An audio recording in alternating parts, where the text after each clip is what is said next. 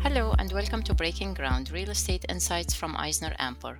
I'm your host today, Yumna Assad, Director at Eisner Amper, and with us today is Nevio Moser, the CEO of Moser Companies and co-founder and chairman of the company's private equity business Moser Capital, and Jim Ferris, the CEO of Moser Capital. You are joining us for part two of our two-part series with Moser. Today, Jim will discuss how the company has changed and adapted, his market outlook, and why he's such a strong advocate for preserving the quality of affordable housing. Jim and Nephew, welcome and thank you for joining us today.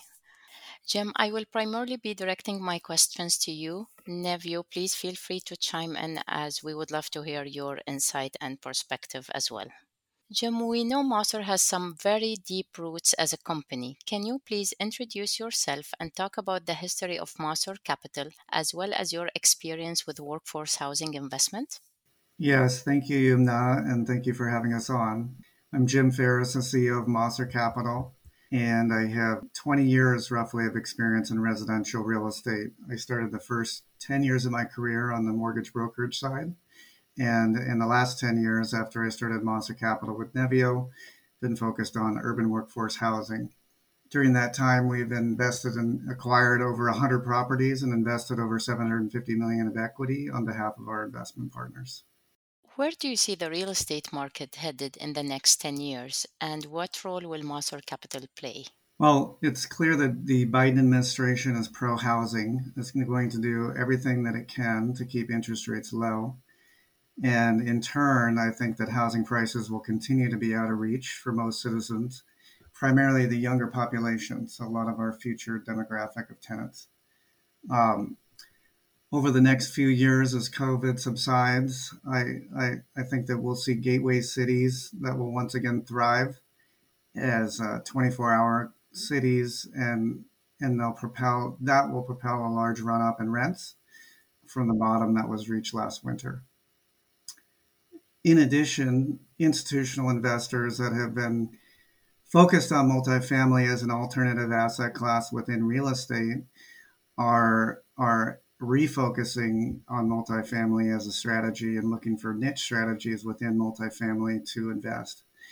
So our view is that the broader housing theme of investments will continue to increase, and themes such as workforce and affordable housing will increase as a percentage of overall real estate investing.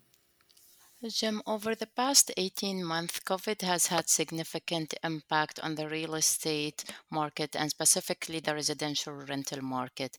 Can you touch upon the effect that COVID had on your properties in the Bay Area and Los Angeles and also on the market overall in that geographic location? Being in San Francisco Bay Area and Los Angeles and focused on urban infill locations, we were at the epicenter of COVID and the effects that it had on our not only our residents but also our the communities that we invest in.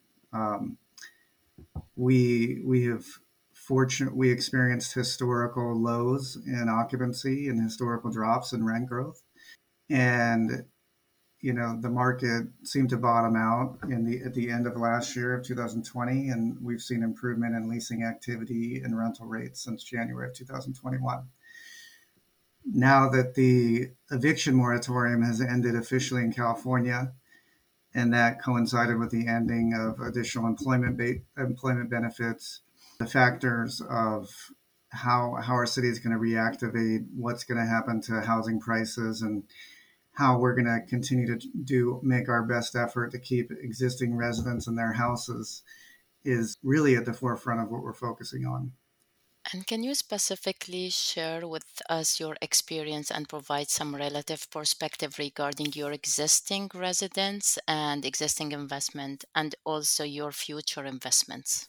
Yeah, I'll let Nevio chime in on our residents as he's the CEO of our operating business and is really kind of the face of the franchise in regards to being in front of those residents. But as far as our existing investments and future investments, we really had a strategy focused around urban infill, being in immediate proximity to job centers and to public transportation. And what COVID has done and kind of this world of remote work has done is now that employees are not necessarily going to have to be in the office 5 days a week. Maybe it'll be 2 to 3 days. We're still focused on locations where we believe that people want to live, regardless of where they need to go to work. But we're also considering and have expanded significantly that range of geographic range that we're investing in. So, whereas before we wanted to be kind of within a 10 to 15 minute bus ride or walk to the office, now if someone doesn't need to go there only 2 to 3 days a week, that has opened up the range of properties that we feel are very, very viable investments going forward. An additional change that we mentioned that we've done and incorporated is we're really leveraging the ability to invest in our cottage industry, which is these smaller multifamily properties. So we've gotten even more granular and expect to going forward investing in even smaller assets, and we're able to operate and invest in them successfully, not only through our own experience and the knowledge that we've accumulated, but also with some of the interesting technologies that we'll touch on later as well. Nephew, and on the current residents, what would you say about the experience with the existing residents? Having been in the industry for over 37 years, I've seen many down cycles and I've seen many tragic events that have happened to our industry and to the communities that we serve. But I've never seen any, just like many others or most others, anything like what we've experienced with COVID. For us, we provide an essential service throughout California. And with that in mind, we actually worked harder and never stopped working from home during the pandemic. It was as a company we worked hard together on trying to figure out how we can deliver more to our tenants at this time of need. And as Jim mentioned, as we've come out of the eviction moratorium, and as we've continued to do throughout this process, is how do we keep people housed? And how do we go ahead and assist our clients and or our tenants in maintaining their housing? And that's something that we subscribe to, and aspire to perfect throughout this process. How do the governing values of the operational side of the business translate into Masur capital investment strategy? And Jim, how are you a proponent of delivering even more workforce and affordable housing in California?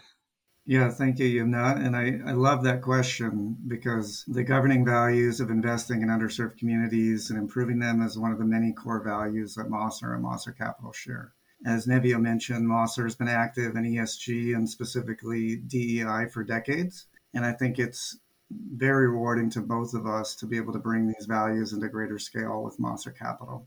In regards to delivering and improving the quality of workforce housing, that is one of Masur Capital's primary goals. And, the way that we do that is we significantly improve the properties that we invest in, and we provide a higher quality of housing for all of the more affordable residents who will stay with us, as well as providing a quality opportunity for housing for a lot of the essential workers that need quality, affordable housing as they come into these locations.